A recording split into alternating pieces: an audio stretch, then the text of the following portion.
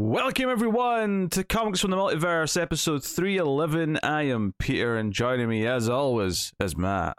Hey, what's up? Feeling a little all mixed up for episode 311.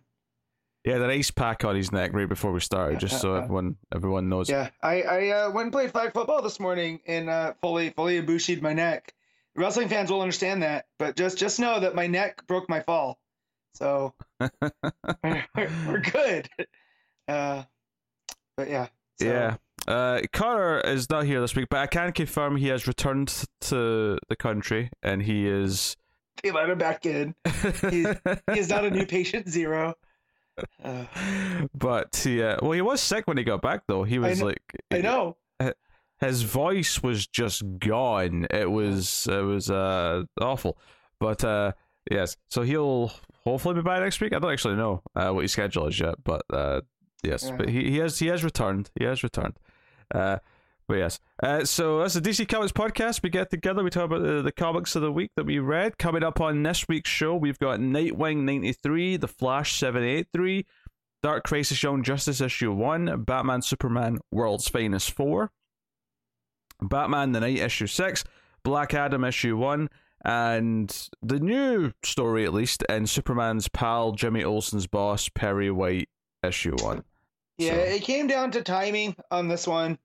And I looked at it, and it was only one new story, a lot of reprints. So I'll go back and read those other ones. But yeah, I was going to talk about the main story. Yeah, so that is what's coming up on the show.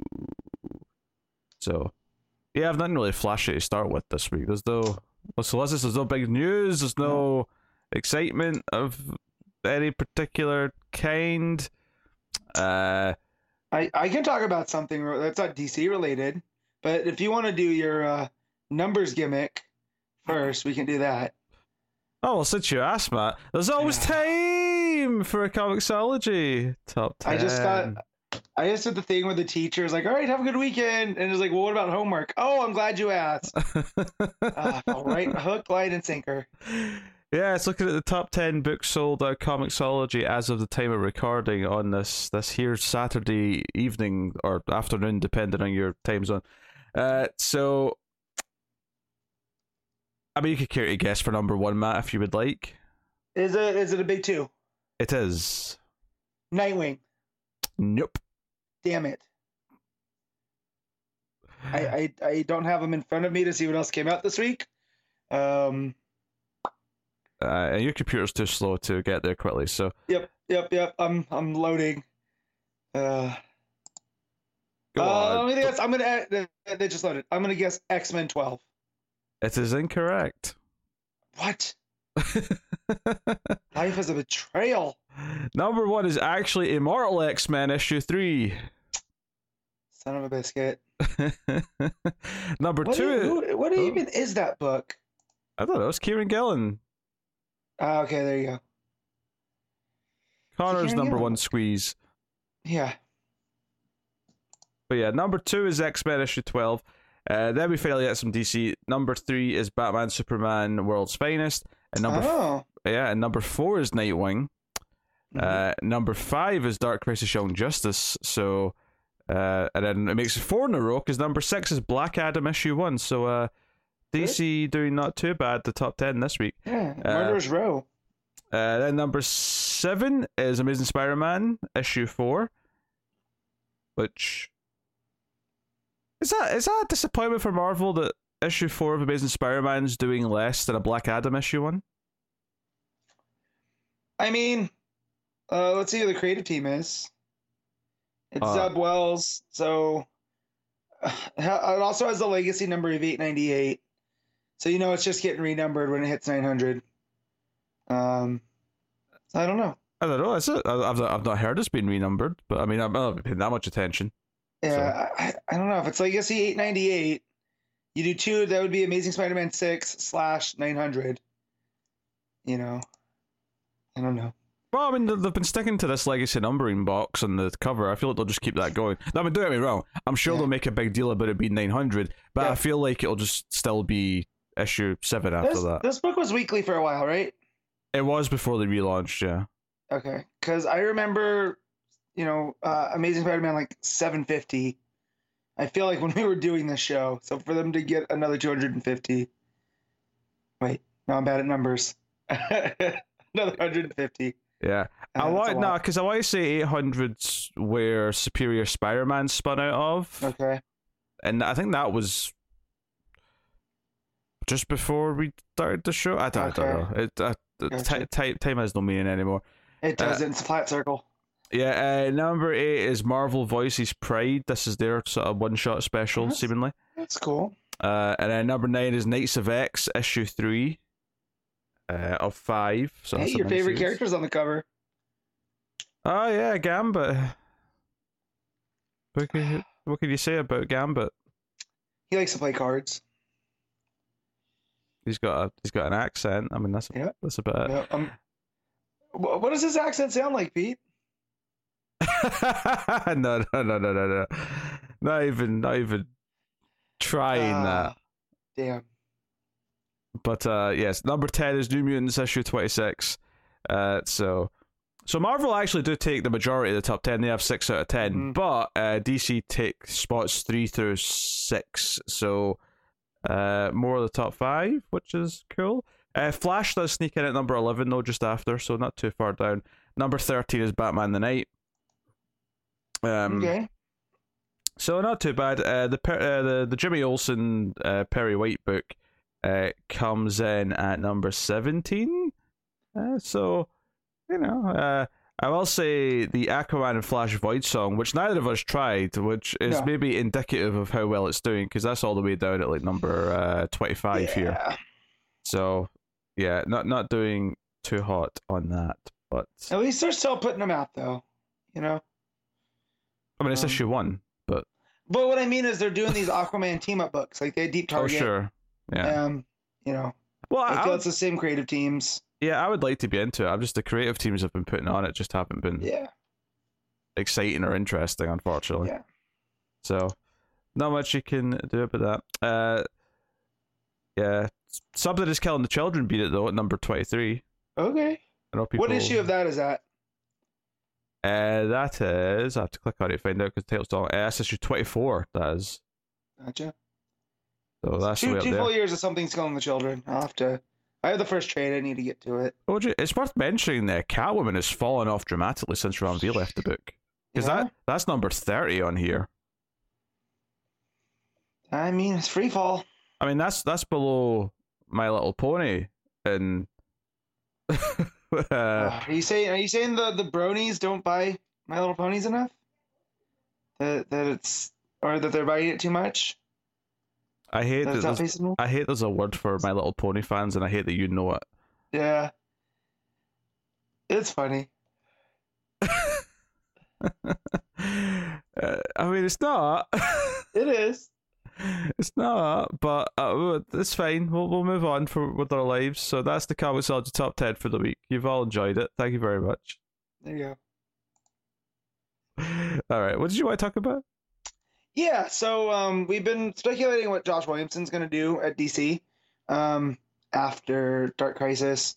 And while it's not at DC, he announced him and Andre Bresson, who did Birthright with him. They were the team that did that for Skybound, are doing a new comic called Dark Ride, which is going to combine two of Williamson's favorite things, horror and amusement parks, which is right up my alley as well. So very excited for this. I always notice that when Williamson's focused on one of his creator owns, he does take a little step back from the DC stuff. So maybe this is his, after Dark Crisis, this is his break. But yeah, it's very exciting. The description that they put out with it is Devilland has been the world's premier horror-themed amusement park for over 50 years, home to the scariest ride ever created, The Devil's Due. When lifelong fan Owen Seasons begins his first day on the job, he will discover the true horrors happening behind the scenes, the truth about the park's reclusive creator, Arthur Dante, and that the job of his dreams might be a living nightmare. So, yes, please. I already have it pre-ordered at my shop because they announced this, I feel, on Tuesday. So, yeah, very, very, very excited. Did you ever get around to Nailbiter, Pete? I have not. No. Okay. Feel like you would dig. It's been recommended to me a few times. Yeah. It's very much more psychological horror, but it does get into some slasher. I mean, the main story goes around the slashers in this town, but it gets much more psychological. And then Birthright, I wouldn't recommend for you because it's basically Flight of the Navigator, but with fantasy elements instead of sci-fi. I like Flight of the Navigator, but yeah, fantasy elements not so much. Yeah, kid disappears for what seems like a day. Reappears as a gigantic barbarian with a sword, and says that he went to this other realm, and then we get his whole story. Very, very good. I fell off of it when there was a break. I have all the issues. I just need to go back and read them. Yeah, no, Josh Williamson's independent stuff tends to be pretty good. So if this is what he's doing, I'm sure he also has something else DC up his sleeve. I mean, they trust him with Batman for a couple issues. For a couple issues. Yeah. I mean, he brought back Batman Inc. So they shouldn't have trusted them, is what you're saying. Yeah, right. I love the concept of Batman Inc. Having Ghost Maker there, though, not so much. But yeah, I like the international. I feel though it lends itself to an anthology series more than anything, to where you could have like an arc of each different Batman, around the world, like a 3-issue arc of the Batman of Japan. Fighting Lord Deathman. Get Flatline in there. That'd be cool. Okay. Well, there you go. Yeah, there's not really any news this week. I mean, it's not surprising. It's the week after Solstice. It tends to be very quiet. Yeah. By and large. Usually we get movie news or TV stuff popping up, but there's nothing. Yeah, it's kind of a quiet week, which is fine. But The Boys had a very good episode this week. For anyone who cares, That's what I heard. It's called Herogasm. I'll let your mind just wonder about that. I saw a screen cap of the new character in Butcher. I don't want to spoil anything for people. So that's interesting. Yeah. Lots of nudity, as the title would suggest, but it was a very big culmination of a lot of things that have been building for a while. There's a joke I want to make. I'm not going to do it. It shot it slowed, is what I'm trying to say. The episode shot it slowed. In some cases, literally. So. Oh dear. Yeah, I know, it's a very good. It's been a very good time for TV recently, actually, because obviously Stranger Things was on. In fact, this time next week, I should have hopefully watched at least the first of the last 2 episodes, if not both of them. So, when do those drop? 1st of July, I think. Alrighty, because we're going out of town for the 4th. I mean, I'll be here for the show. We're leaving Sunday, but that'll give me time to watch those too. Yeah. Well, keep in mind the last one's like 2 hours and 30 minutes, but oh yeah, no, it'll be fine. Yeah, so that's coming next week. On a more sort of ambiguous note, Westworld season 4 starts this weekend, and season 3 left such a bad taste in my mouth that I don't even know. I mean, I'm going to check it out, but I really did not like those last 3 or 4 episodes. Yeah. Did it really get away from did it really get into the sentience thing, or is it just what made it not work for you? I mean, the sentience thing's what I wanted it to do, and it does sort of go into that. There was just some really there was actually in the middle of season 3 there was some really cool ideas sort of being peppered in. It was like, oh, this is going in a very interesting direction, and then it kind of just felt like they went like a simple superhero ending to the season, where there was like this fight between 2 characters, and it felt so dumbed down compared to what it was supposed to be. And when you go back to season 1 of Westworld, part of what made that show so interesting to watch was how it was playing with narrative devices and time, and there was lots of confusing elements that intentionally were confusing, but it was kind of fun trying to piece the puzzle together. So much of that is lost in season 3. It just wasn't there at all. So. Yeah, I'm not sure how to process. The early things I've seen around the internet is I've seen the phrase "return to form," Mm-hmm. So I don't know if that is more the puzzle box narrative. I did see the other Hemsworth that's on the show say something about wanting to do certain kinds of robots on the show. So I don't know if that's them tipping their hand or what, but yeah. Yeah, it's not even the second Hemsworth. It's the third Hemsworth that's on the show. It's Liam. Well, that's what I mean. Hemsworth. That's what we know Liam, right? It's the one I don't even remember his name. I don't know his first. I just know he's a Hemsworth. Wait, so is he's the oldest too. Wait, is Liam not the one that's on Westworld? Is that the other one? No. Liam's the youngest brother. That's the Hunger Games one. Yeah, that's the Hunger Games one. And then this is the oldest, and I don't know his name. Yeah, I just know Chris and Liam. Luke. It's Luke. Luke, I knew it was close to Liam. To that's So, but yeah, he was talking about something about wanting to, some type of robots. I don't remember which ones, but yeah. No, season 1 was fine, and then season 2 came on, and I forgot to watch it, and then it was okay. So I'm okay with it being a standalone for me. I still need to catch up on Saul. That's my next thing I need to do. Oh, you have to, yeah. No, in fact, that's the other thing. Saul's back relatively soon as well for the last half of the season. Westworld season 2 had some good things in it. It definitely wasn't as good as season 1, but there was definitely some high highs in it. But season 3, unfortunately, just kind of went off the rails for the last batch of it, which is a shame. It's always a shame when a TV show that starts off strong goes off the tracks. Did Brubaker work on those other 2 seasons or just the first one? For Westworld? Yeah, because he worked on the first season of Westworld. I don't actually know. I don't remember talking about him, so I'm going to say no. But I mean, I could just have not been paying attention. Yeah. I know he's very selective about the TV projects he works on, and he was developing some of his own stuff around the same time. But he said he liked being in that writer's room and bouncing ideas off of the writers and stuff, because I guess he typically writes solo, Yeah. So he said it was a nice experiment in other forms of writing. So I just didn't know if he chose to come back. Yeah. As far as comic book adaptations go, there's not a trailer for it yet, but it is dated for the end of July. The Paper Girls TV show. Mm-hmm. Oh. Based on the Brian K. Vaughan show. It's an Amazon Prime series. So there's still not really much out for it, but it does have a date. It's like, I remember what I was off the top of my head, but it's the last week of July. So presumably... And what's that going to be on? Amazon. Okay. So presumably they're going to have a trailer very soon, because it's due in like 4 weeks. So we'll see how that shapes up. But I liked what I read at the comment though. But I like Brian K. Vaughan's writing, so I was bound to. Yeah.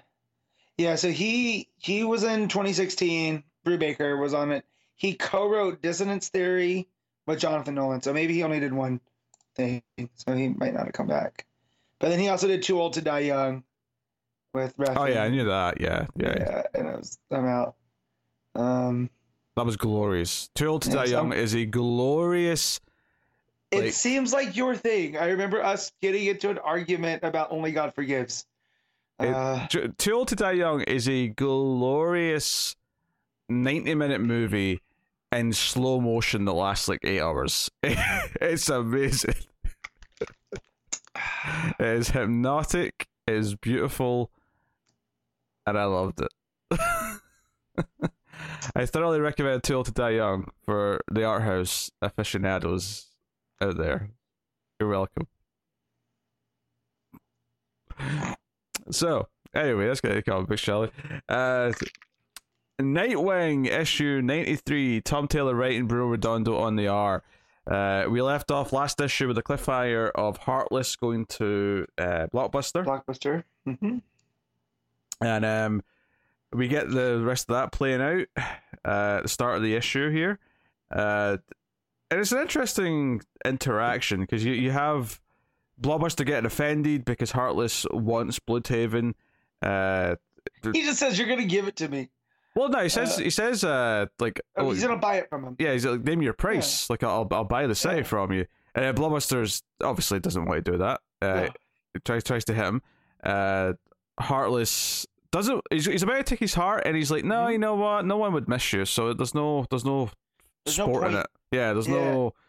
I was like, wait, is Blockbuster's heart massive like the rest of his body? So would that gun even work on it? You know, like that was a thought that I had reading the issue. We might never know now. Yeah. But also when Heartless took Blockbuster's punch, that was a big wow moment, because you're like, there's something up with this guy, because that's not, you know. Oh yeah, it gets to that later in the issue. You know, what's different about him. But I had to make sure. I was like, wait, he's like, he's down and he's in a defensive posture, but like he absorbed it, and you're like, oh, does this guy have superpowers? Like, what's the deal? So yeah, cool.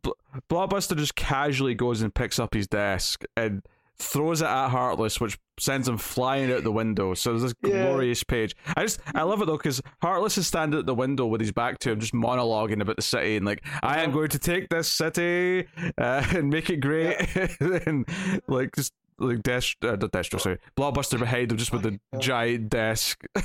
Blockbuster said yeet. And then that page of him going out the window though, I'm just like, oh, so this is the end of Heartless. This is it. You don't survive but then you also remember, oh, he might be super powered, right? You know? Yeah. So we'll see. Yeah, I wasn't even really thinking about the specifics. I was just like, well, I don't think he's just going to die like this. There's more story to tell. So clearly he's surviving this somehow. We'll find out how a little bit later.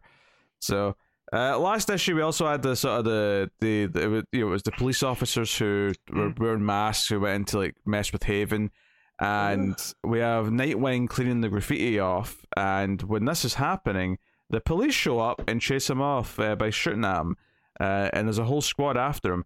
And it's almost like the police are determined to make sure this graffiti and like how this looks is still there.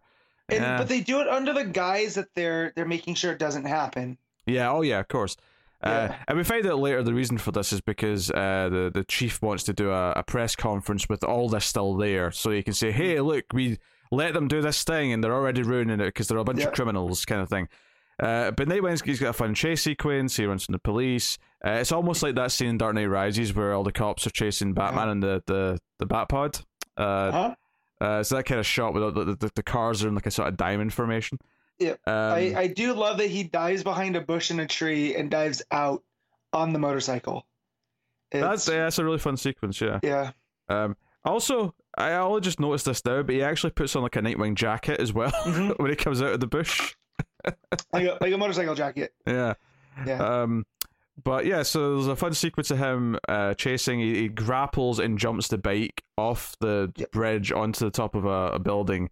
And it's not like a neat landing either. He sort of crashes onto it and he's like, shit, I'm going to feel that in the morning.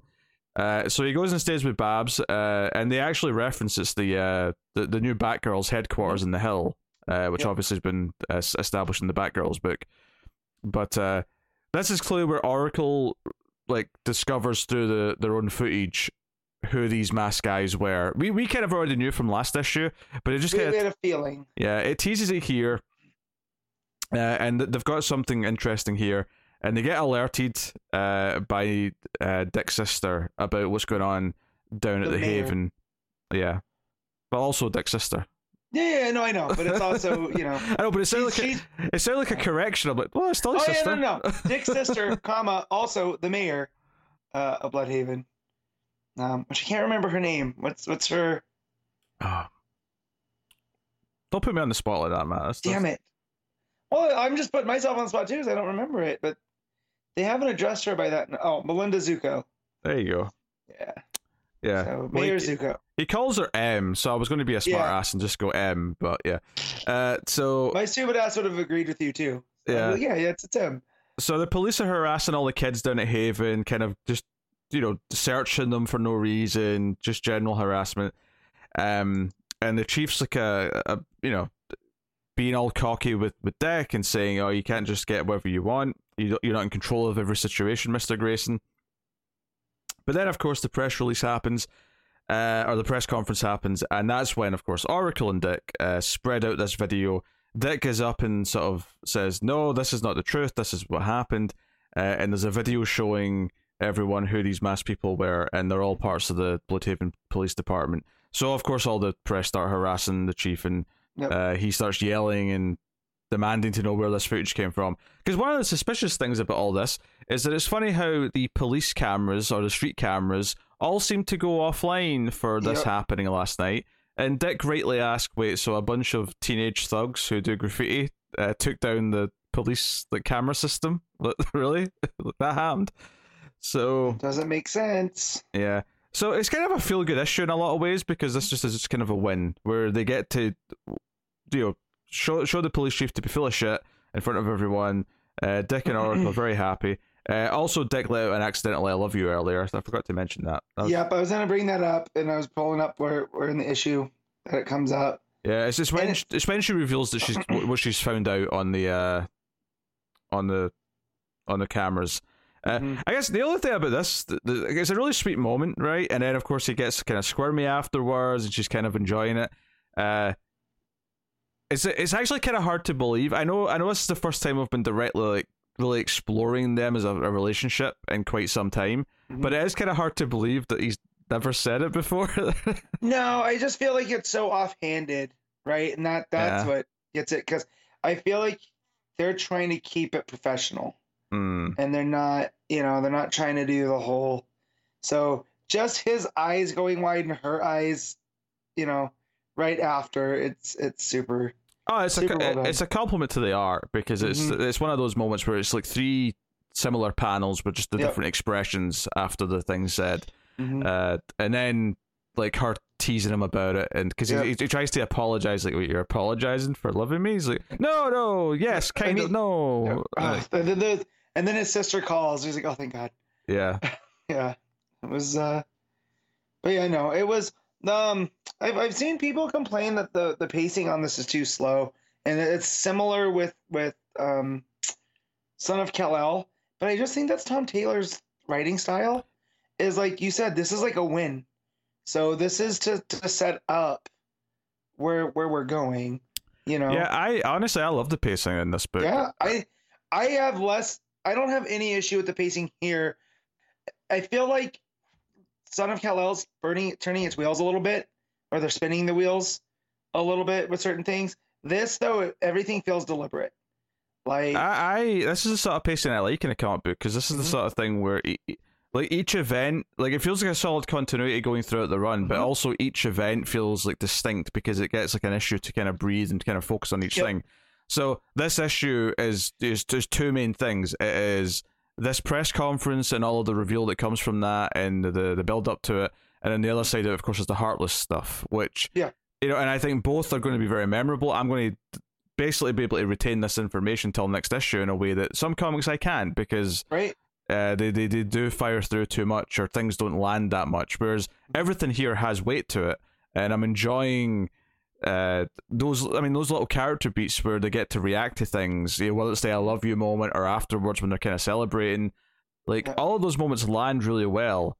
And yeah, you really want to see this smug police commissioner be brought down a peg or two. So when they release the footage, it feels great. There's lots of swings and ups and downs. It's a very character driven book right now. Yeah. Right. And so even the stuff like with I just going back, and I didn't notice this the first time I read it.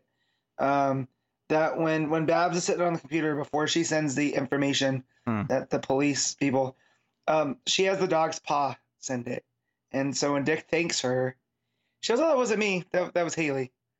So I thought that was pretty cute, and that's another moment between them, that builds their relationship. So, but yeah, and I saw that criticism come out, and I was just like, I understand it with Son of Kal-El, but with Nightwing, it's working. It doesn't feel like it's spinning its wheels. Everything feels very deliberate and paced out like this on purpose. It has the pacing of a comic run, and not like a book where the artist or the writer doesn't know if they're getting another arc after. So they keep doing arc by arc, whereas this feels like no, there's a long game in mind here, and every piece is important. He has an end point, and we're gonna build to it properly. We're gonna get there, but yeah. Yeah, so I have absolutely no issues with the pacing. So the big final scene is Heartless going back to his hideout, and it turns out he has like an Alfred, seemingly. A servant or a handler. Yeah. He comes in and he's obviously hurt from his fall, and there's like pink smoke or whatever coming from his chest. And then the big tell though is that when we see his arm, he's got like USB slots in his arm, and I'm like, wait, is he a robot? What is going on? And then obviously the next couple of pages makes it clear that he is an augmented human. He's got cybernetic implants and improvements and things like that.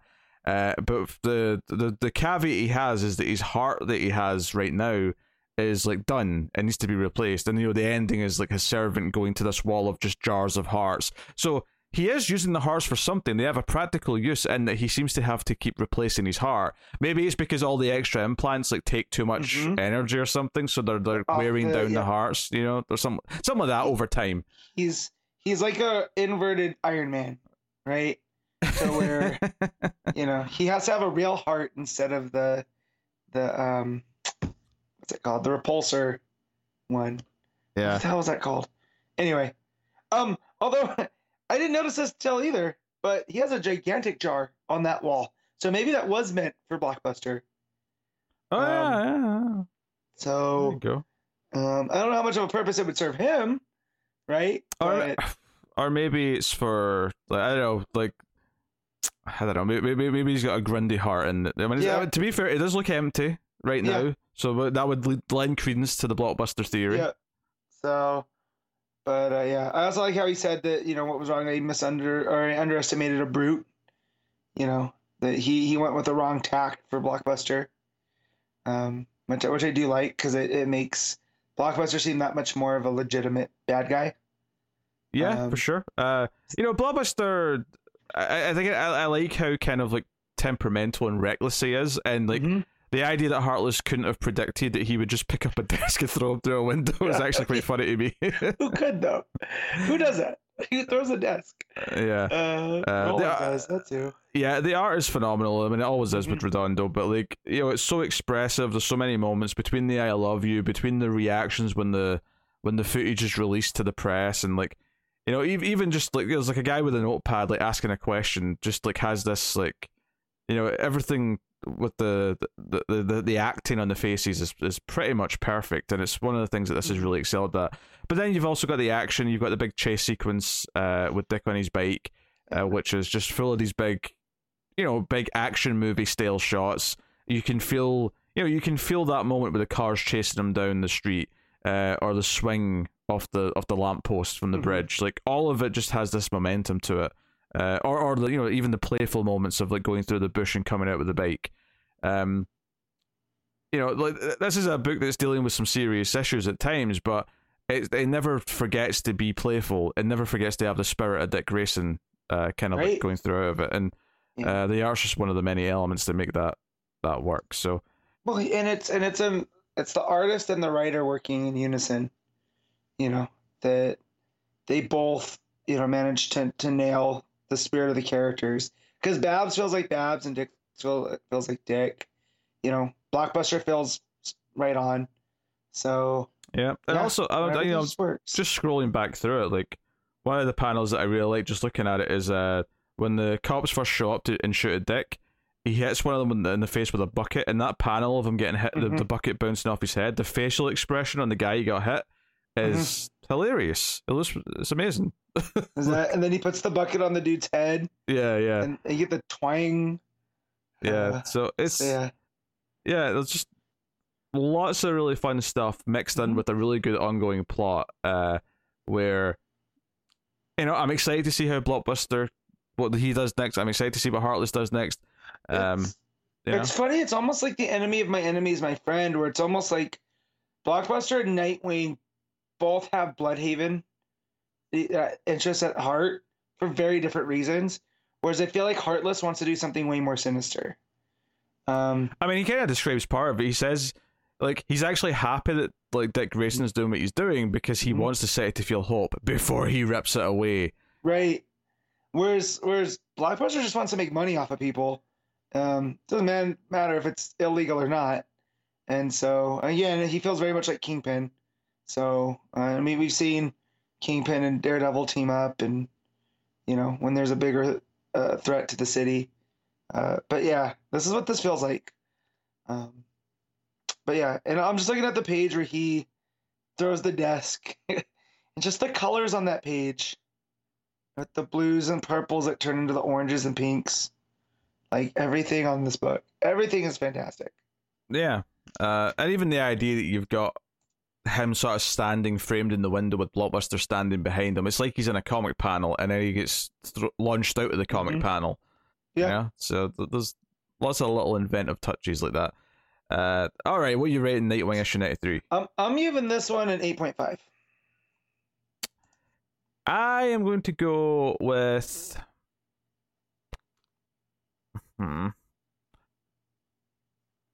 I'll agree with the 8.5, but I was thinking of going with a 9. That's what I wanted to I thought 9 too, and then I reserved myself. I'm reining it in just a little bit. Yeah. But it was another excellent issue. So, favorite book coming from DC right now. Favorite ongoing, certainly. So, yeah, another winner. The Flash 783, Jeremy Adams with Amanke and Ahulpin on the art this issue, and this is the start of the 3-part Dark Crisis tie-in, the search for Barry Allen. And it still does feel like an issue of the Flash, though. It still has the Linda thread there. She tries to tell Wally at the start that she's got powers, but doesn't quite get it out. Although Mr. Terrific picks up on it. Yeah, and I do like that because it's Mr. Terrific, right? He,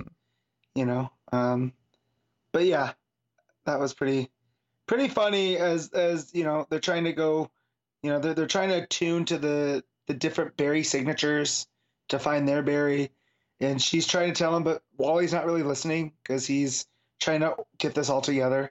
And that was real funny. Yeah, so you got the Flash family minus Bark. He's off in Young Justice, but you've got Wally, Max, Jesse, Wallace, and Jay, who are all going to go hunting for Barry, and they've basically scanned and found like 3 different Barry Allens across the multiverse that might be him. So they're all going to team up in pairs and head off into try and find them. So you'll see which one's the right one.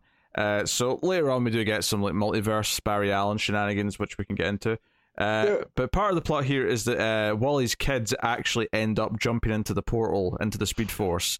They're not supposed to, but they're determined, or Ray at least, is determined to prove that they're ready to be superheroes. Yep. So I think it's Jay who runs in after them, so he's probably going to be with them when he shows up. You have Jesse and Max go somewhere together. Yeah, so they go to... Well, I mean, maybe this is intentional because one of them is Max, but it's very much Mad Max Fury Road, The Flash, because Wally's in a car and he's been chased with all these other vehicles in the desert.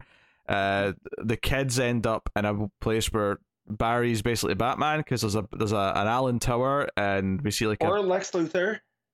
Well, you see a bat silhouette behind him. Is that what that is? Yeah, there's like a Batman behind him, isn't it? Oh, I guess he's like Bat Flash then. So yeah, that makes more sense. Yeah, he's got like a cape and obviously the ears are more like the Flash horn, the horns. Yeah. But, that's a Batman. When I saw the Allen Tower, I thought only Lex Luthor would have the audacity to do something like that.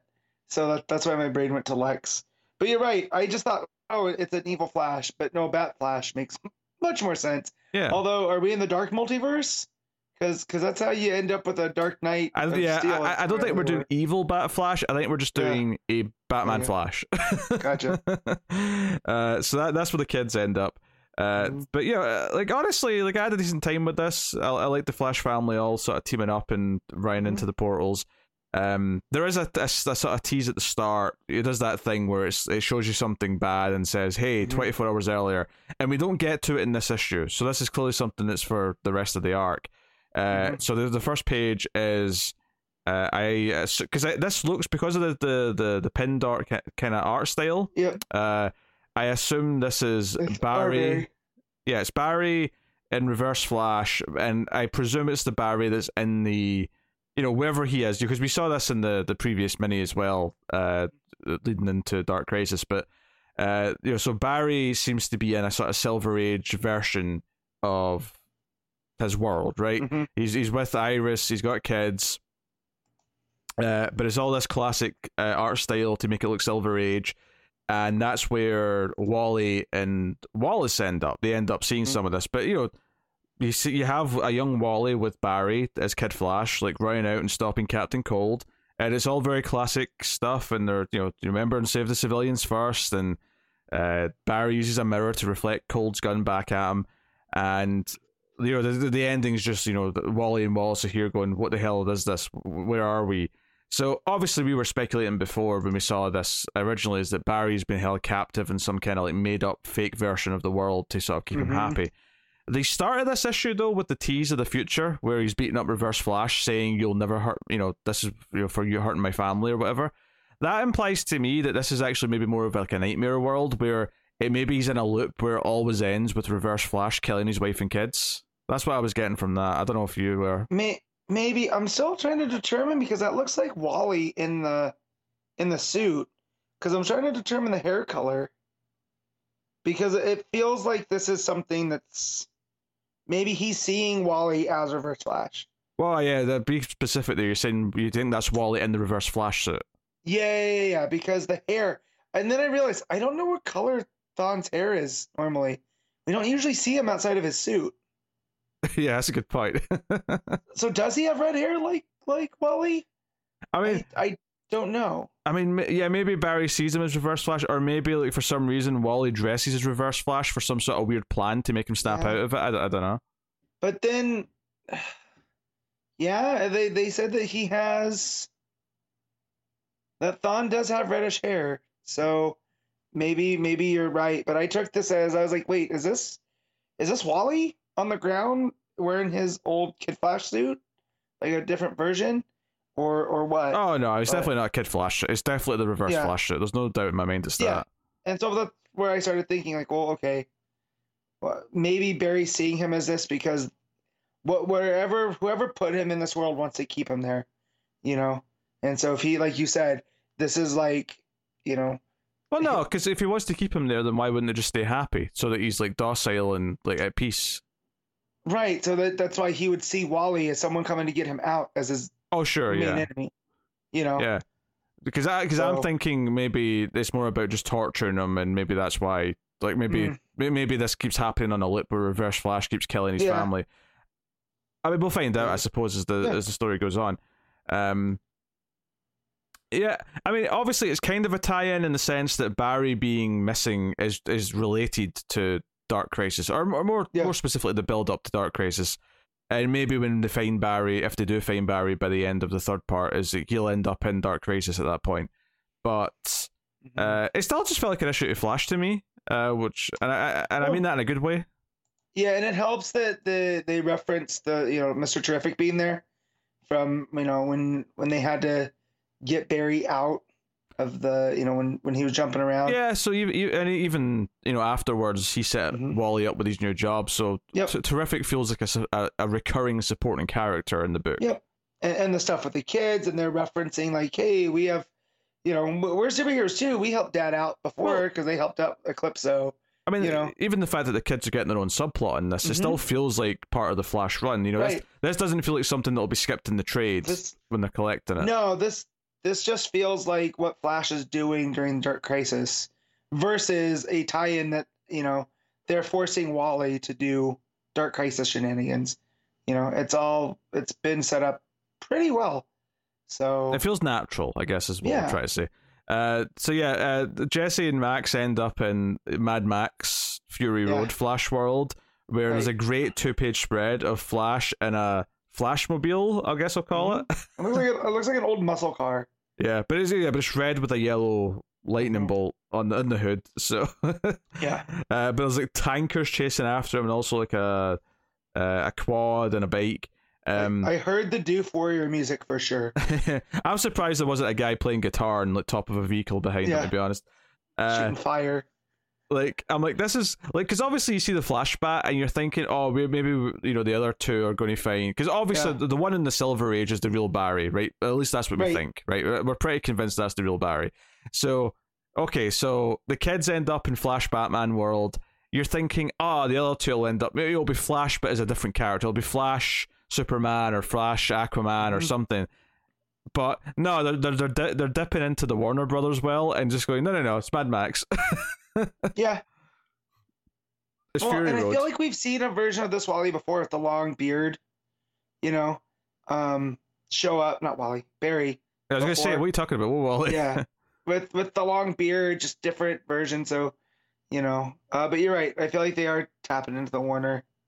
But yeah. Yeah, I wonder if it's obviously, of course, Fury Road's all one big chase movie. I wonder if that's kind of the joke, is that Flash is a running character, so it makes sense he'd be in the chase. Wasn't there a story. comic book that was like this?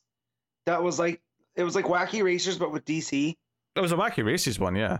Right, but I remember them being like it wasn't a jokey book, but it was like an out of continuity style, crazy racers type thing. I'm gonna have to look this up now.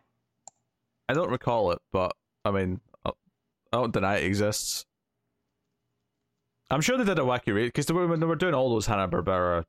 No, they did do a Wacky Races DC Wacky.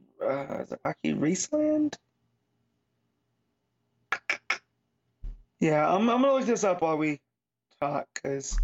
Well, I mean, there's not really much left to say in the issue, because this issue is mostly set up for all these things going on.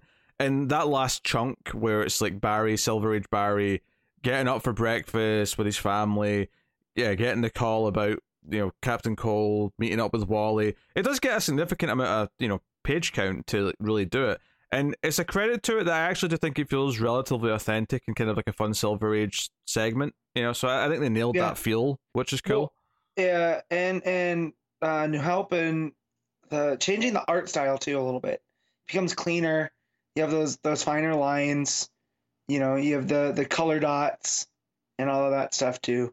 I like when artists can shift their style to that. Well, instead of bringing in a different artist. This would be a perfect example of when it's okay to have a different artist. But I'm looking at the credits page and it is just the one artist credit. It's just New Hulpin. So credit to them for completely shifting the style. And obviously the coloring's very different. There's a lot of other elements, but even the line work feels different. So credit where credit is due on that. Yeah. And New Hulpin's pretty solid anyway. Like, the rest of it's just really solid house style stuff. But stuff like the Mad Max 2-page spread looks really cool. The kids looking up at Alan Tower. It almost feels like in the Super Mario Brothers movie when they look up at Koopa Tower kind of thing. Like I'm getting those kind of vibes. But no, so yeah, very good. All right, what are you rating Flash then? I'm gonna give this a 7.5. You know what? I might even stretch it to the 8 this issue. I had good fun with this. I actually think it's doing a decent job of tying into what it's supposed to tie into, but still feeling like a fun story in its own and feeling like part of the run. So, I have to. This Flash run's kind of interesting because it's like it's not this spectacular all timer, but it's the little run that could, where I'm finding myself enjoying it the more it goes on. So, good stuff. All right. Dark Crisis Young Justice issue 1, Megan Fitzmartin writing with Laura Braga on the art. This is the miniseries that's tying into Dark Crisis, and is as a Young Justice story. Cassie's the narrator and the lead character, and it's about her trying to find Connor, Tim, and Bart, who go missing kind of suddenly early in this story. And they all end up in an alternate world, or possibly the past. They're not quite sure. We'll get into that as we talk about it. But I will say this: the first page of this almost made me not read it because I opened the first page and the amount of narration boxes on that first page is ridiculous. I'm going to count on 1, 2, 3, 4, 5, 6, 7, 8, 9, 10, 11, 12, 13, 14, 15, 16, 17, 18 text boxes on one page is too much. There's a lot. It's too much. But yes, so it sort of shows you them at the Justice League funeral, and then Cassie talks about all the shit that their generations had to go through with Infinite Crisis and Connor dying, Bart dying. It was a very nice summation of an era of comics that I came into reading. Yeah. And so they really do feel like this last generation, and having Cassie set this up, I think was a really nice meta commentary. They also have Sissy. Yep, who was Arrowette. Arrowette, yeah. I will admit, obviously it sounds different to say because it's Sissy and not Cassie, Right. but on the page they look very similar to read. Right. I almost wish they'd given, call her Wonder Girl on those pages with Sissy, Yeah. or call her Sis or something. Give her a different, but yeah, or by her last name. Honestly, the amount of times in my head I accidentally said Kissy and not Sissy because I kept reading Cassie, so my brain That's was just funny. like hard C. But yeah, so I did think the setup of this is I enjoyed the kind of the recap of their generation stuff, but I did think the inciting moment was kind of weird where the three characters just disappear in the room and no one else in the room except Cassie seems to notice or care that the three characters just vanished. And maybe that's kind of part of the point, is the idea that those characters did vanish from continuity to some Mhm. extent. I mean, Tim not as much, although he got diminished, certainly. Yeah. But it's kind of interesting. And there's this weird thing where Cassie kind of says that maybe it would have been better if everyone who died stayed dead. And then she blames herself. That is this my fault? It's kind of like Home Alone. Is this my fault because I wished I had no family? I made my family disappear. Yeah, that's basically what it is. Yeah. But so we see where they are though. So Tim wakes up. Alfred's there, so he's confused. He thinks he's went back in time. It turns out that all three of them went to the same place. They're all in the same world. Yep. So they meet up. Connor gets his old Superman shirt on and his jacket from the early 90s. It implies it's just after Death of Superman based on what's on the computer screen. Yep. And let's go and be Young Justice. So they suit up and go out and they've got their old costumes on. And meanwhile Cassie's talking to Sissy, trying to figure out, okay, they're not in the Hall of Justice, they've completely disappeared. And then clearly some time passes because she ends up going to talk to others, Jesse and Max, for example. And she goes to Dick to say, hey, have you seen Tim? She goes to John, have you seen Connor?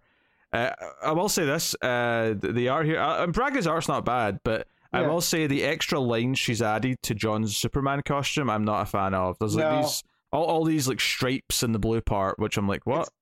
It's too reminiscent of the Superman New 52 costume. Yeah. And I don't like it.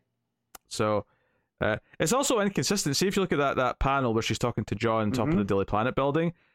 The small so there's he's there twice on that panel where he's flying and floating in the background in one, and then he's got a sort of mid shot of his chest upwards. The costume doesn't match on the panel. If you look at the flying version, the collar's blue and the red from the S stops before it goes to the collar. But then when you do the close up, the red goes all the way up and the collar's red. So even in the same panel, the two versions of them aren't consistent. So but hey, so she's feeling and the backstory, the trio of Young Justice are fighting. What's her name? The Mighty Endowed. Yeah, she's got big tits. That's the joke. It's been a very long time since I've read Young Justice, and I might want to give it a revisit now. Because I was like, there's no way this character was the first one. Sure enough, Young Justice #1 from September 98. They fight the Mighty Endowed, but there it's done in a way where you never see her fully. It's only from the neck up, or it's always heavily implied. So here there's always something that's covering up her bust line, or which I was like, this is so stupid. But then the way I kept reading, I was like, all right, this is kind of 90s fun. Honestly, this was kind of weird. I'm like, really, you wanted to bring this character back? Yep. And I guess it's part of the joke. And it is worth mentioning, both the writer and artist are both women on this book. Yep. So clearly, this isn't just a dude who's like, oh, I'm going to bring this character back with the big boobies. Well, and so when you get into the origin of the Mighty Endowed, she was a professor named Nina Dowd who comes across some fourth world energy, and it transforms her into this. But she's so top heavy, she can't walk on her own without assistance. So again, it was almost like a commentary on comics of the time. Yeah. That just had these, disproportionate women. And so as I'm reading this, that's where I was like, this she better have some history with Young Justice, and Yeah. sure enough, she was the first. So this is definitely going back to their first appearance. So when this it was is just this the is three boys. this is Peter David's Young Justice you're talking about, right? Yeah. Yep.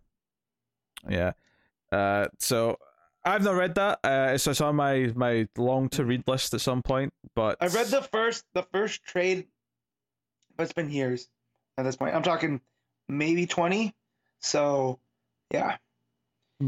So the cliffhanger at the end of the issue is in this past or alternate reality, whatever it may be. Because we're still not sure by the end of the issue, to be honest. Like, because they think it's the past, but they're not. You know, there's wiggle room here, especially since it's a Dark Crisis tie-in, and the other Dark Crisis tie-in, the Flash, is dealing with like alternate like realities. It's a very good chance that that's more like what this is. But basically, another Wonder Girl shows up in their part of the story. The very different outfit, and it is a young Cassie. And it says next time a tale of two Cassies. So this might shed some light on exactly what's going on here. So it is interesting. I hate that outfit she has at the end, by the way. I'm not fond of that. That is her very 90s where she wore the wig still. Yeah, no. I feel like once they formed Young Justice, the New Teen Titans. That's where she got her real good costume. Don't call it the New Teen Titans. The New Teen Titans is an actual name of something from before. The John's Teen Titans. Yes. That was a combination of Young Justice and the New Teen Titans. Yes. The New AKA My Titans team. Yeah. New Teen Titans is the 80s. Yes. That's the original. Yeah, it's not the original Teen Titans, but it's the Teen Titans that made it like a big thing. Wolfman and Perez. Yes. Yeah. Yes. The book that rivaled the X-Men in the sales because it was that big at the time. Yep. So... But yeah, this was very, like, the more I read this, so I got it, like, I want to see Connor. I'm going to put it out there, I'm not a big fan of the resuscitated 90s look. I hate the high fade and the leather jacket, but I also like the jeans and t-shirt Superboy look, which I know Pete's not a fan of. I mean, you see it for a second when he's lying there dead. Yeah, so, So to see that and to see them go back to the 90s and that it seems like they're having a little bit of fun with that era in Dark Crisis and how these kids fit in to the overall, because they are this lost generation now. Like we talked about it a little bit when, with Dick and Wally, when they weren't really being showcased back before Rebirth.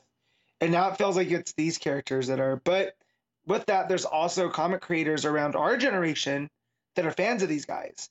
So, like, I feel like this creative team, we're fans of this, and so they're getting to pay homage to Young Justice in of itself, and hopefully this leaves them with a spot in the DCU still, because DCU is all about legacy, and there's more than enough for Impulse and, as we're calling them, Ace, and John and Connor and Yara and Cassie, Tim, I did like what they said about Tim being Robin, is like, he's the one that chose to be Robin, right? Like, Dick was, the first.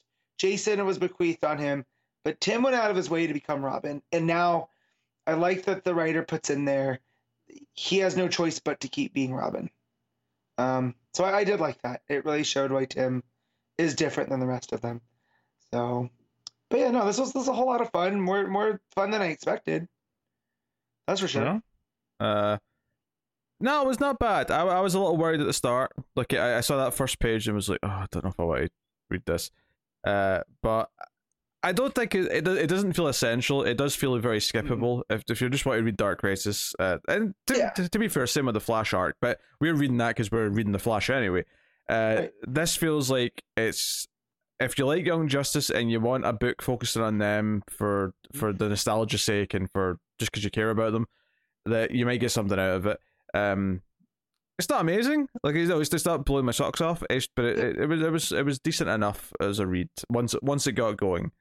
But yeah, it's a little overstuffed with words at some points, and the art from Braga, who. It's generally decent, but not amazing, and it does have the odd moment of like a weird face or, like I say, that inconsistency in the Superman outfit. But yeah, so What are you rating Dark Crisis Young Justice issue 1? I'm giving this one a 7. I think I'll go 6.5. I'll go a nudge lower. Readable, but not blow away greater end. So very cool. Batman Superman World's Finest issue 4. Mark Waid writing, Dan Mora on the art. So the Demon Neza. The story continues. This book is wilding. Mark Waid is just doing whatever the hell he wants, and I love it. He is doing some wild things. I mean, yeah. So right away, Superman and Batman are fighting Green Lantern. Neza grabs Batman for a bit and monologues about his master plan. Mm-hmm. The big thing. So Neza's possessing a bunch of people. He's building an army for what? We're not sure yet. Batman questions that. But they end up both fighting Green Lantern again, and Green Lantern's actually fighting Superman quite well. Batman theorizes that he's been imbued with magic from Neza, so that's making it work very effectively against Superman. But the big thing is that, so this is where it starts to do something crazy. Is Batman's look, it takes so much willpower from Hal to use that ring, but his willpower won't be as strong right now because he's being controlled. He's possessed. So maybe if we combine our willpower, we can actually take the ring away. So they basically just sort of as they're shielding against the blast, are right, just focus all your willpower into taking that ring. And sure enough, they managed to have the ring come over to them like Mjolnir, and when it hits them, and this is the big what the hell's going on in the issue? Yep. They fuse together into one being Firestorm. We have a Batman Superman character / outfit. Yeah, it's a take on the composite Batman Superman, but it's like Super Bats, He has Batman elements to the costume, but also Superman elements. Yeah, so what's so weird about this is the choice to put the Bat logo inside the Superman logo is when you have because the Superman logo inside the Batman logo is actually pretty. We've seen it a bunch. Yeah, it's a pretty standard thing, and it looks quite good. This thing looks really weird. It looks like because the S goes into a bat in the middle. It looks like a. I don't know. Do you think that Mark Waid hated Batman vs Superman so much he didn't want to use that logo again? Maybe, yeah. Maybe that's it's why. Been tainted to him. I don't know. This should not work, but it does. This is so, we've talked about in other issues, it's so Silver Agey. This is very Silver Agey. And I do like that he puts a limit on it. They only have so much willpower, and it's we get a ticking clock for how long they can do this. It's basically the Green Lantern, X% remaining kind of thing, but willpower specifically. And they're trying to fight Neza, and they're able to fly him all the way to Monte Carlo, where the tomb is that can imprison him. And obviously, we're diving into other plots as this is going on. We also see that Neza's controlling a bunch of other heroes. He's got, I assume that's Wally, Kid Flash, because of the time period. Ace. We got Black Canary, Martian Manhunter, Red Tornado, Firestorm, and Wonder Girl, Donna specifically. Yep. So a bit of a weird hodgepodge of characters, but so they all fight the Superman Batman hybrid at certain points. But ultimately, they fight Neza and they fly him out of space and then bring him back down in the right part of the planet, and intermingle eventually with Doom Patrol. Although this is when Supergirl gets back, because basically they split apart, and it's shit. We don't have enough left in us to finish and get them to the finish line. And luckily, that's when Supergirl comes swooshing in and punches the crap out of him and gets kind of a hell yeah moment. And then reveals at the end what she found out in the past with Dick, which is that the tomb can only be sealed from the inside. So one of the members of the Warriors in the past had to sacrifice themselves inside the tomb. So you end with all these shocked faces. Of course, we kind of glossed over the scene they had earlier because on their way back, she dropped Dick in the time stream. Because there's a time storm, and anytime someone goes back and changes things, it creates... And, again, very Silver Agey. Yes. That Supergirl can just do this. But I also thought, I'm like, oh, Booster's up to something, right? And Booster messed this up. You know what I mean? He's out there causing time storms. But yeah, I did like that wrinkle too, because it shows with Robin and Supergirl, right? That they talk to these heroes, but they're so solemn that it had to be like the bravest of them. And I really wasn't picking up what they were saying, because they're kind of talking around it. Yeah, they were saving it for the ending. Yeah. Yeah, but I was like, so what had happened? Did he have to let himself get possessed, and then, he was able to take control of Neza, but that was his ending. But I was like, oh no, they have to close the tomb from inside. So yeah, and Superman and Batman are gonna fight over who's gonna be the one to do it. Oh yeah, of course. So. And obviously, they're going to get Robin back somehow. It's just a question of. Which I remember reading that in the solicits too, that Robin's lost in time, so that this should add to a fun time travel mini story. Yeah, because obviously they tease what the ending's going to be by them saying, "Oh, like, do you want to give them that news kind of thing?" Like they're sort of teasing, like, "Okay, this is bad, whatever it is." Yep. So. Yeah, obviously the art's phenomenal. Dan Mora, all this action, the crazy, hybrid character, all the various other characters come out to fight them. If anything, I was missing the Doom Patrol a little bit, but because there's they didn't really pop up till right towards the end, but because that last page with all the reactions looks great, like so good.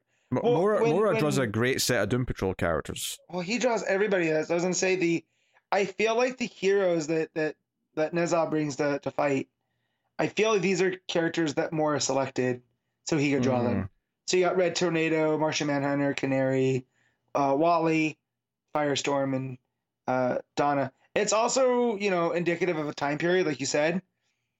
But like, I feel like they all look great. Like these are all like spot on. Like, I just feel like Mora's having the time of his life drawing this book.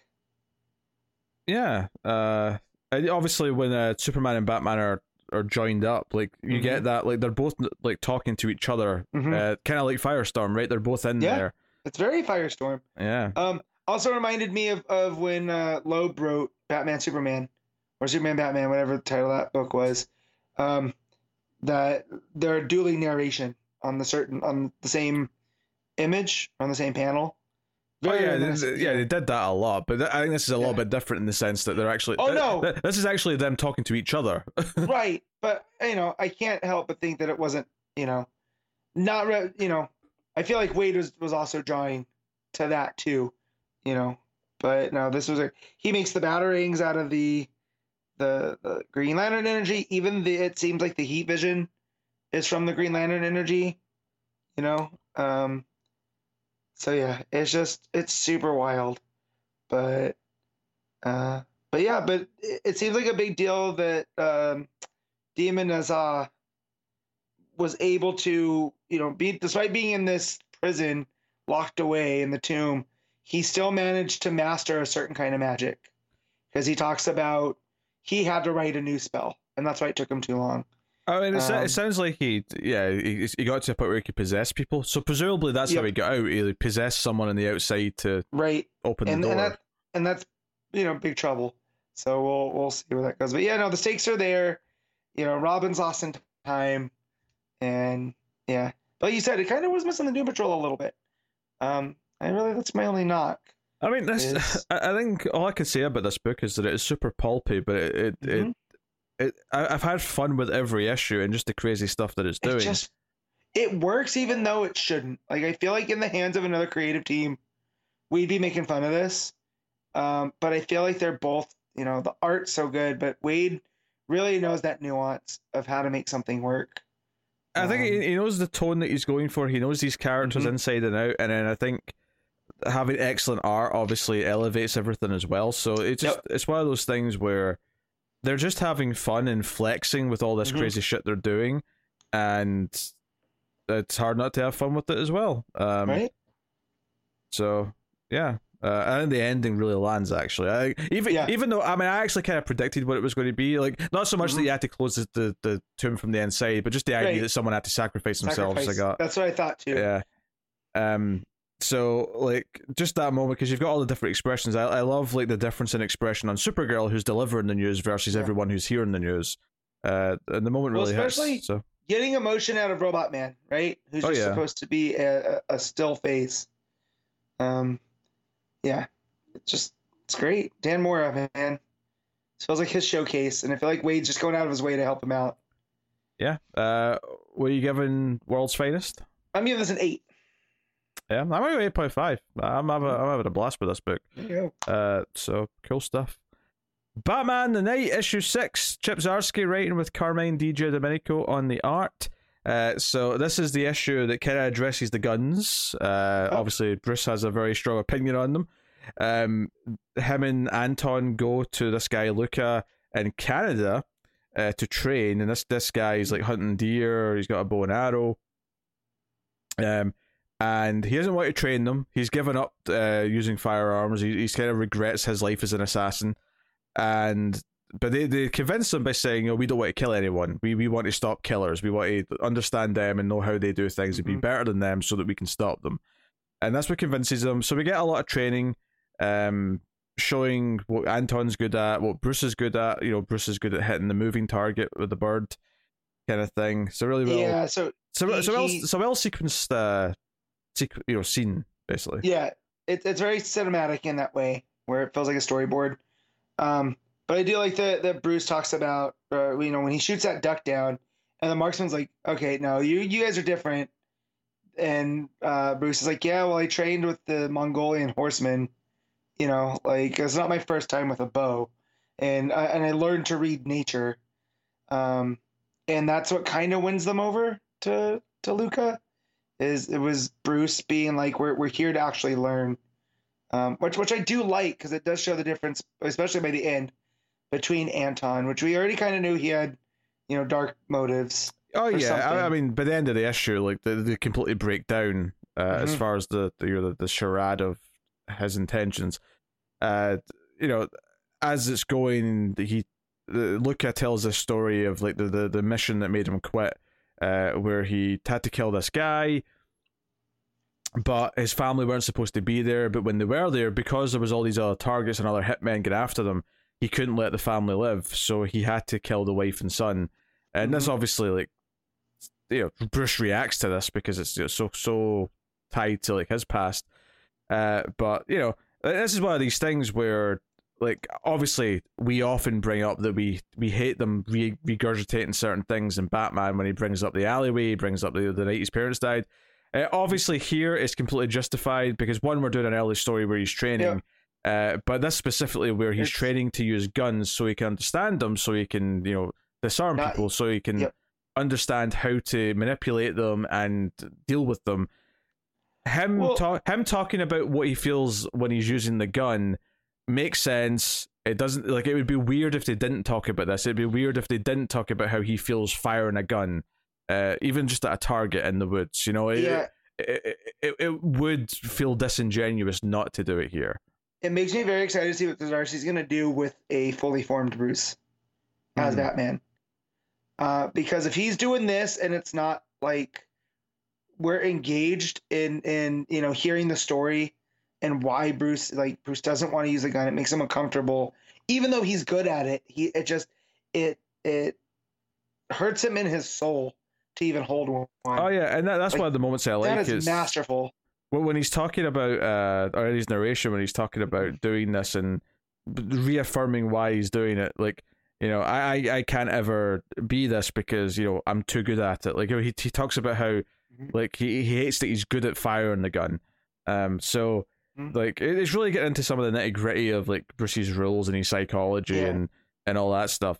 But of course, the big thing that sets all this tumbling down is that they go out and they kill a deer for dinner, and when they bring the deer back, Anton is the one who took the shot.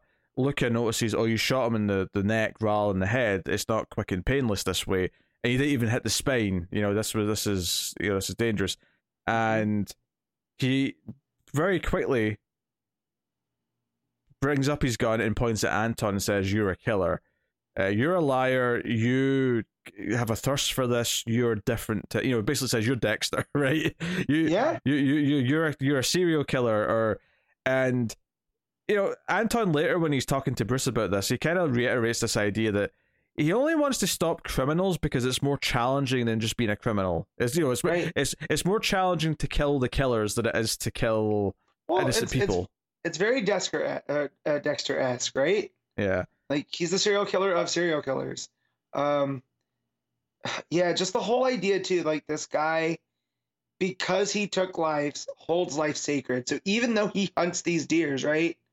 It's like this is a sacrifice for nourishment, and he's going to try to treat the animal, even though he's taking its life, with respect.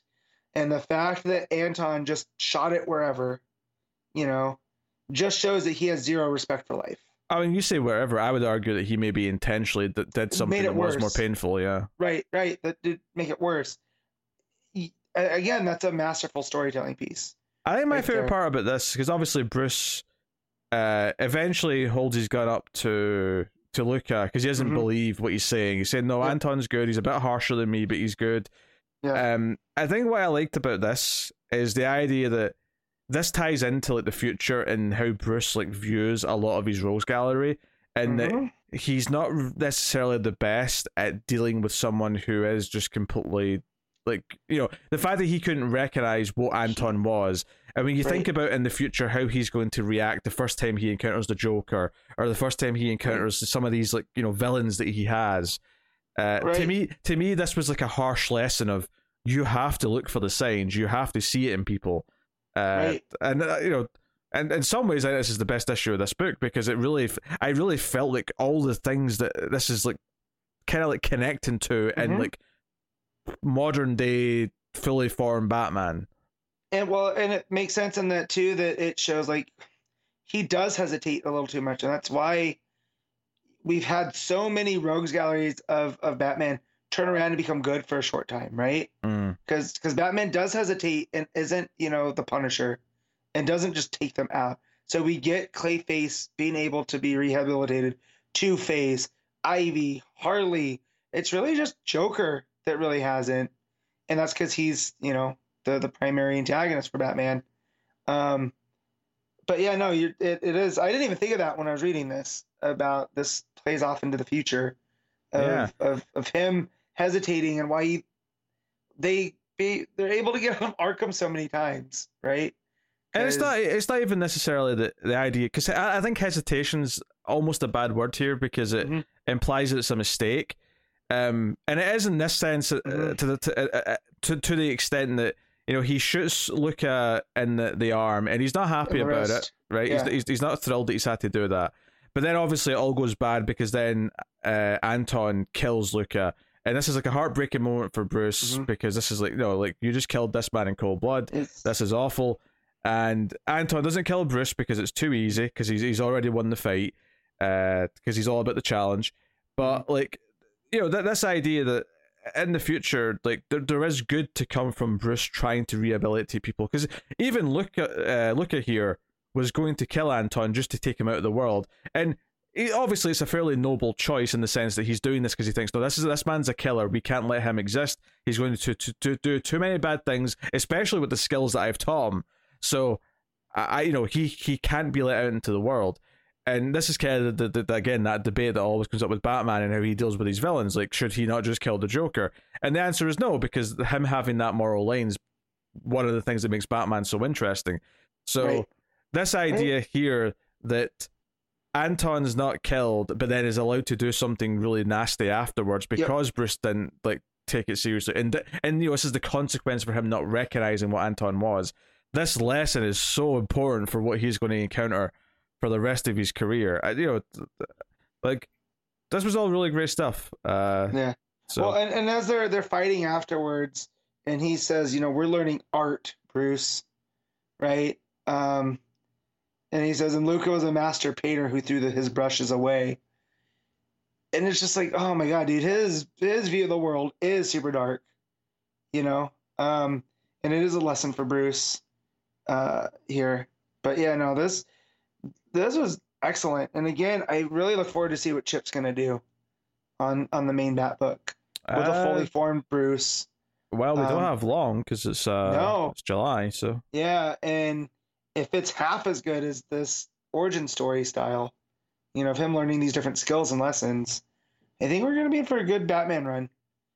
It shouldn't come as a surprise because we knew Chip was a decent writer, right, from Daredevil. Yeah, it's funny because the book started off kind of weird, and there's definitely been some issues that have that first issue really I didn't want to keep going, but I feel like as it builds, it's gotten better with each one. So I feel like I say that this issue was the best or my favorite. But because yeah. I wasn't necessarily in love with the idea of this Anton character like coming with them, because you could almost say this is like Ghostmaker or someone. Yeah. I don't adjacent. think it is, but yeah, it's definitely adjacent. It's definitely we know. You could definitely see how it feels similar, but I think this issue justified his existence because this entire standoff and this clash and Bruce not recognizing and everything, how that links to the villains of the future, all completely made it work for me. Like it all just kind of clicked together. I'm like, okay, there was a purpose to this, there was a point, and it all made sense. Yeah. Well, when you think about the title of the knight, right? As a knight is not just a warrior, right? It's a warrior that believes in something, and we're discovering what Bruce believes in versus what Anton doesn't believe in. So they're almost on opposite ends of the spectrum, yet they're both knights.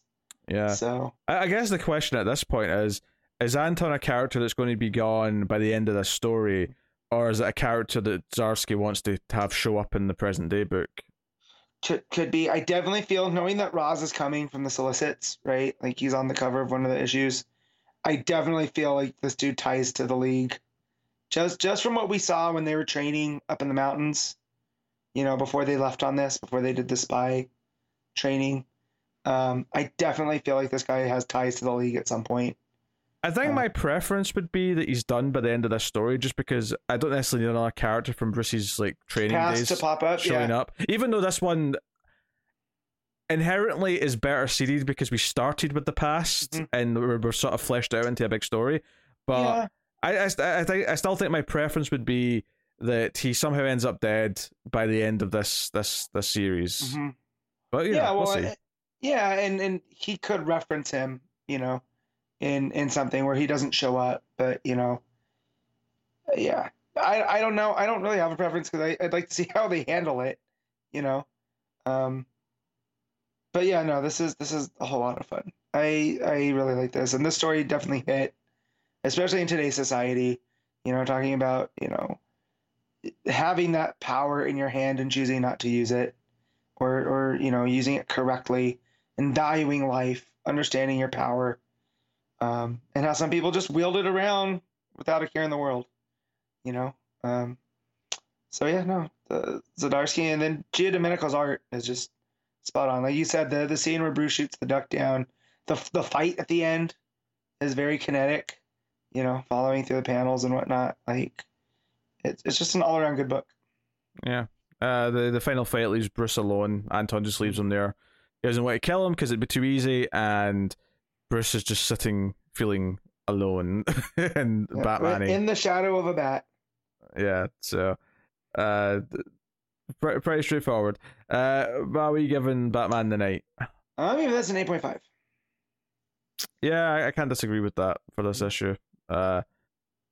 Probably the best issue of the book, I think. So, good stuff. All right. Black Adam, issue 1, Christopher Priest writing, Rafa Sandoval on the art. Some surprising elements to this book, I have to say. I was not expecting so much of hip teenage Theo when he's not in Black Adam form. Yeah, that's weird. That's kind of a new, you're talking about his as Lord, right, of Kahndaq. Yeah, basically his human, the Billy Batson to his Black Adam, if you will. Or to his Shazam, if you know what I mean. Anyway, I know what you mean. So yeah, I think. By the way, do you know how so Christopher Priest still doing that thing he did in Deathstroke, where he has the black panels that just have the titles and the captions? So if I had forgot this was a Priest book, that would have instantly reminded me. I just want to point out. So the first page, the one in the middle says busy, but when I glanced at it when I first opened, I thought it said Busey, and I was like, oh, get in! Oh, what are we doing here? I wish I could do his Buseyisms and do a Black Adam one, but I can't. I'm not Gary Busey. Oh, naturally, yeah. So yeah, he's at like a hearing. They're talking to him about violations or something or other. But he's not really interested in hearing them, and he's busy. You know, he's preoccupied because the night before he was fighting what seemed to be Darkseid. It turned out it wasn't though. But he was fighting Darkseid. His suit was all ripped, and he gets blasted with the Omega Beam. So we get this action sequence. It's a great 2-page spread where he sort of he says Shazam into Darkseid's chest, and it big lightning and all the rest of it. Really cool. Yeah. Crack-a-coom. Yeah, I think I liked all this stuff because after the sad, and he's like, that wasn't really Darkseid. I would never have taken him down so easily if it was, and all the rest of it. But I think what got me about this is that I'm not sure how I feel about like young human Theo. Like he comes across as like too hip and cool or something. Like, I feel like there was a few lines of dialogue that he had that it felt really like you feel like you're like the villain in like a Teen Titans story or something, as opposed to Black Adam. So I wrote it as he has complete confidence because he's a world leader, right? That knows like he can kind of do whatever he wants. No one's really held him accountable, and that's how I was reading it. I think it's just because he feels a bit flashy with his cane, like he feels a bit showy, and I feel like Black Adam. The last thing I think of with Black Adam is that he's not showy. Yeah. That said, though, that's not to say that I dislike the book because I actually kind of like a lot of what it's doing otherwise. And there's a crime scene where an Egyptian man has been killed. Yeah. And this character's investigating it, and he calls Black Adam and tells him about it. And we're also introduced to the what turns out to be the descendant of Black Adam that's going to have his power transferred to him, who is a doctor. Yeah. He claims to be a doctor that it turns out he's a med student, who's basically just trying to rail up this white supremacist who's in with injuries. I will say I love the shit talk to the white supremacist. That was it's hard so not fantastic. To. Yeah, it's hard not to enjoy that. He's like, I'm going to save you, and I'm going to let you know it's someone that looks like me that did this. So just when you have your whole thing, just know. And the guy, I kept you alive. And he's like in the hospital under arrest, so he's like handcuffed to the bed. You can see him like sort of like yelling and like trying to move his arms. He's like, "No, don't let the black man save my life!" Like you can definitely see him like upset, just upset, yeah, and he's like racist stupor about it. But you have Theo shows up and starts talking, and I'm calling him Theo just because I feel like I should distinguish between. Black Adam and Theo. Yeah, regular human version of Black Adam. It's like Billy and Shazam. Yeah. Right? So, and he compliments young man. Malik's the name for the record for the descendant. He compliments him for like having the strength to save this guy, even though he's a piece of shit. But then the police show up and arrest Malik for posing as a doctor, I guess. Gets him in trouble. But the big thing is that Black Adam, so his friend here tells him that what's wrong with your hand? There's something wrong with it. And Malik also commented that there's something wrong. He could smell his arm. It smells burned. Yeah. He said. Yeah. So Black Adam's like, okay, fine, I'll fix this. He says Shazam, turns into Black Adam, but it turns out his arm is still like burned. It still looks all cracked as if. But it reminds me of Darkseid. Yeah. You know how Darkseid's skin looks? Yeah. You suspect this Omega Beam is what's doing it, but did something. Yeah. So Black Adam says that he's dying. He thinks he's dying, and he comes and gets Malik out of after Malik's been let out of the jail cell because he's held for questioning, but he gets out, and he's got this best friend who he wants to be his girlfriend, but she's like, no, we're not ruining that. But she's pissed at him for like doing what he did. Well, he did impersonate a doctor, and even though you're a med student, you're not a doctor. Yeah. Yeah. So so we get a little bit of like his life. We get a little, this is his best friend. that he's maybe in love with. We get a bit of his character, and this is the thing. Even though technically he does something illegal, like what he does is actually really funny, and like you kind of, it's hard not to root for him when he's like, okay, I'm going to impersonate a Doctor TF with the white supremacist. That's actually kind of like, okay, I kind of want to root for this character. I like him already. Well, and I like that when they have him in custody, and he's he's like, I want a lawyer, and he just says lawyer, and then it took me a second for the last one where he says lawyer. And I was like, what? Is he speaking? Oh, no, he just said lawyer, but he's slowing it down. Yeah, he's getting cocky, basically. Yeah, I love how irreverent he is. And it really does fit in with the Black Adam that we all know and love. That's kind of a cocky a-hole, that kind of does what he wants. And even though you could say that he does bad things for good reasons, right? But yeah. Yeah. So he wants to go to the Kandak consulate to check up on what happened, and he actually gets kidnapped. But turns out it's by Black Adam's people, and Black Adam shows up at the end, and the big reveal at the end is like, I'm dying, and you, Malik Adam, are my descendant, and you're going to get the power of Black Adam. So this mini-series, this I guess a 10-issue book. Yeah. This is about Black Adam seemingly transferring his power to a younger, new Black Adam. It's Black Adam Jr. maybe, like Billy has Freddy, and we've seen no, this is more of a replacement, though. I mean, if it goes through with it. I know. I was going to finish my thought. Whereas we've seen Billy share power, Black Adam's really only done like the whole share power thing with Osiris, right, and Isis during 52, and that didn't end up well. So it feels like instead of splitting stuff, he's gonna use this as his replacement because this is his genealogically his heir. Also, I looked up what the title means, theogony, and it's basically the history of a religion, right? So had I known that, I would have known where this is going. So that's pretty cool. But yeah, no, Christopher Priest really seems to know a thing or two about writing anti-heroes. Yeah, I think what's interesting, though, is that this new character, Malik, might not actually be that much of an anti-hero. Like, he could be more of a straight-up hero. We don't really know, but I do think it's interesting that this... Because, I mean, we saw him on the cover for, like, whatever was solicited last. And it was like, okay, so we're getting this younger character, and I think we said, oh, maybe it's going to be like his sidekick or his new protege or whatever. And I guess that's kind of true, but this book is effectively this character's origin story, and that's kind of neat. I mean, when I thought protege, I didn't think replacement. Yeah, right. I didn't feel like he was setting him up to take the power of Black Adam.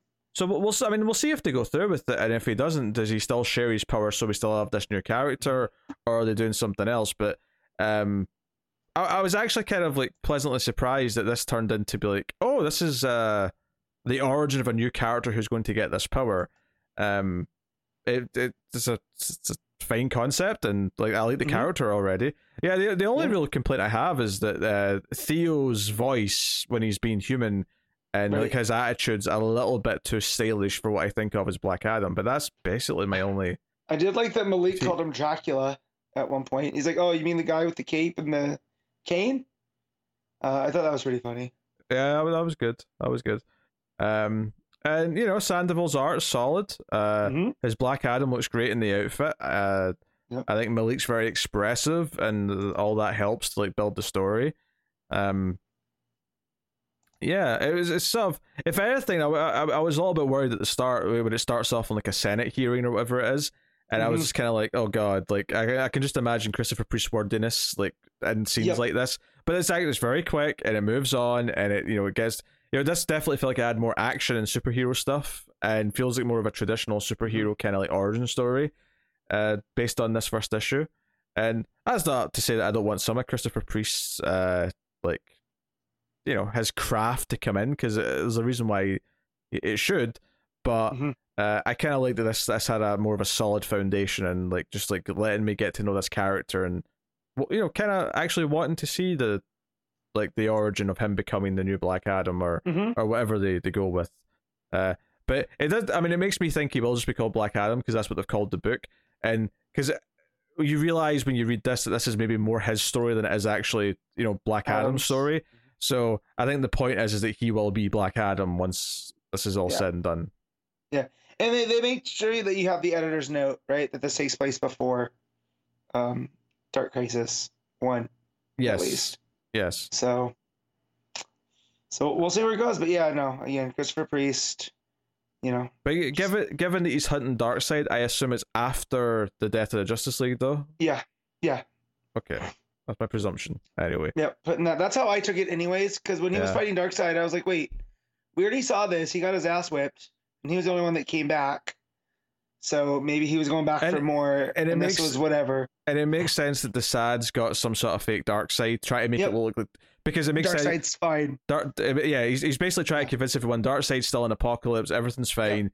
But it makes sense that Darkseid is actually missing right now because he's with the rest of the Hand of Doom or whatever they're called. The Hand of Darkness. There you go, Hand of Darkness. So the Sad's just trying to keep up appearances and failing miserably because Black Adam can see right through it.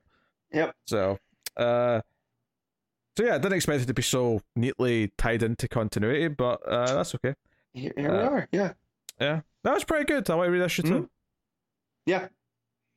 So, sure. Yeah. Good stuff. What are you giving Black Adam? I'm giving this one an 8. Yeah, I'm giving it a straight 8 as well. I think it's really good. So, there you go. All right. Superman's pal, Jimmy Olsen's boss, Perry White, issue 1. Mostly reprints, but you did read the news story by Fraction and Lieber. There you go. So they just listed it as Fraction, Steve Lieber, Nathan Fairbairn, and Clayton Cowles. Yeah, there's a Bendis story in there though, because I saw his name in there. Yeah, but it's from an excerpt from Truth from Superman 18 from 2019. Oh, you've read that already? Yeah, that's why. Also, Old Men Talking in Bars from the Superman 80-page Giant from 2011. But yeah, I'll get to reading this, but basically this story is Perry looking at the history of the Daily Planet since he took over, and it starts with him talking about his first headline, or not first headline, his first story, which was about a dog race that was canceled, and how he's been a part of the Daily Planet as much as the Daily Planet's been a part of him. Pete, do you happen to know what Perry is short for? I don't, but let me have a guess, just based on the name Perry. I mean, I didn't realize Perry was short for anything, but I didn't either. But then you see his very first byline, and they put it in here. Will Perry. No, it's Pericles. Pericles. So his name is Pericles White. And so talks about how could working for a newspaper ever get old? And then he talks about how when Superman appears, every headline's about Superman. And they have all these different moments of Superman's history. Superman saves Metropolis, Superman protects Metropolis, city again saved by Metropolis. They have, it looks like dinosaurs attacking, and one of them's wearing a top hat. Krypto has Mixie-Pitalik. And then that one says, Daily Planet, area dog, good boy. About Bizarro, it says Bizarro wins, but in parentheses loses. And they're just like these little snapshots of stuff that's happened while Perry's been there. And then he talks about that, when Superman protects your city, there's usually not a lot of news that you get to write because Superman tends to save the day. But there was this one time where Lex had developed these robots that would protect the Earth from invasion of aliens. And we see Lex standing over, this is in the story, the continuity of the Jimmy Olsen book, because he's standing over that giant lion statue that Jimmy destroyed. But these drones were harmless to humans, but not to aliens. And what does Superman happen to be? As an alien. So they, these robots turn on him. It looks like they're hitting him with kryptonite. Lex is looking so pleased of himself from watching from his window. And that the kryptonite were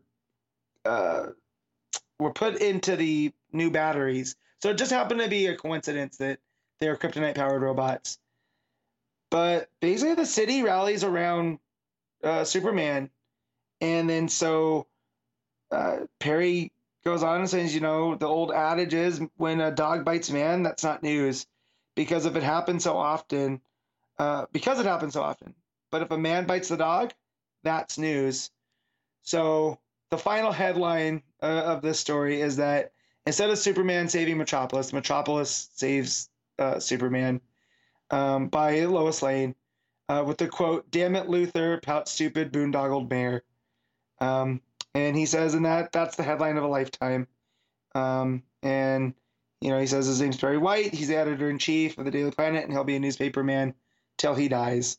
There's just a very nice story about, Superman and Metropolis and what, Superman means to the Daily Planet.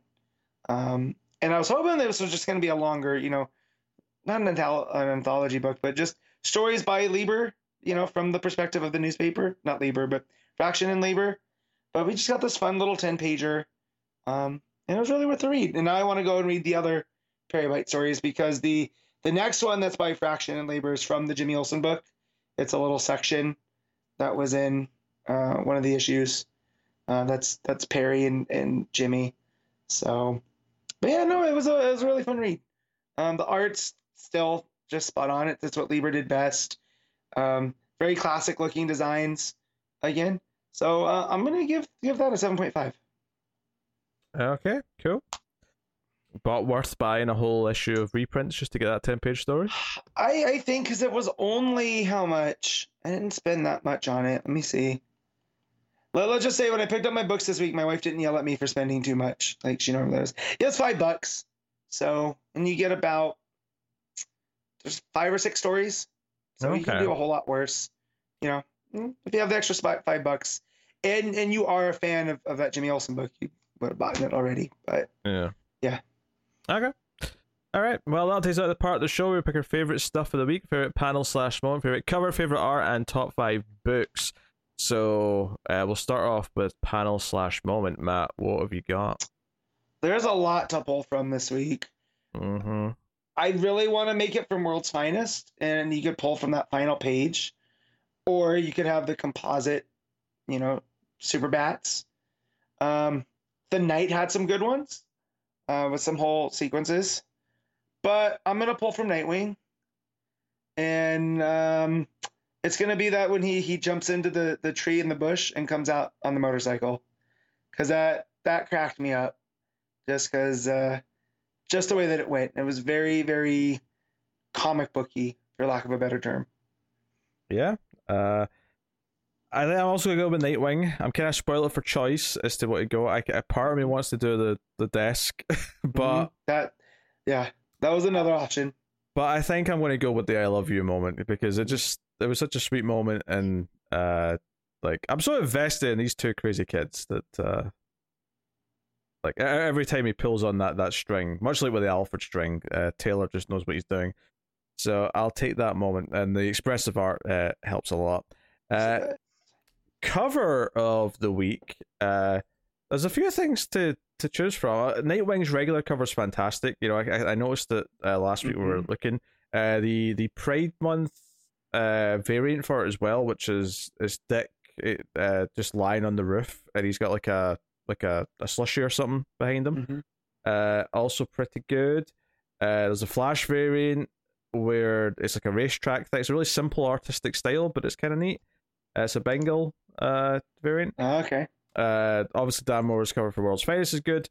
I have to pick though, and I've mentioned a lot because there's a lot of good covers this week, but I have to pick the main cover for Black Adam. I think that looks really good. It's and Nightwing's main cover would have probably won in most weeks, but that Black Adam cover just got, I love the very moody. It's very moody. It's got that sort of the very inky blacks, the sort of painted blacks. It's like oil painting kind of thing. Just really simple but really effective and stark, and I like it. So what's your cover? Mine's a Nightwing cover. It's just fantastic.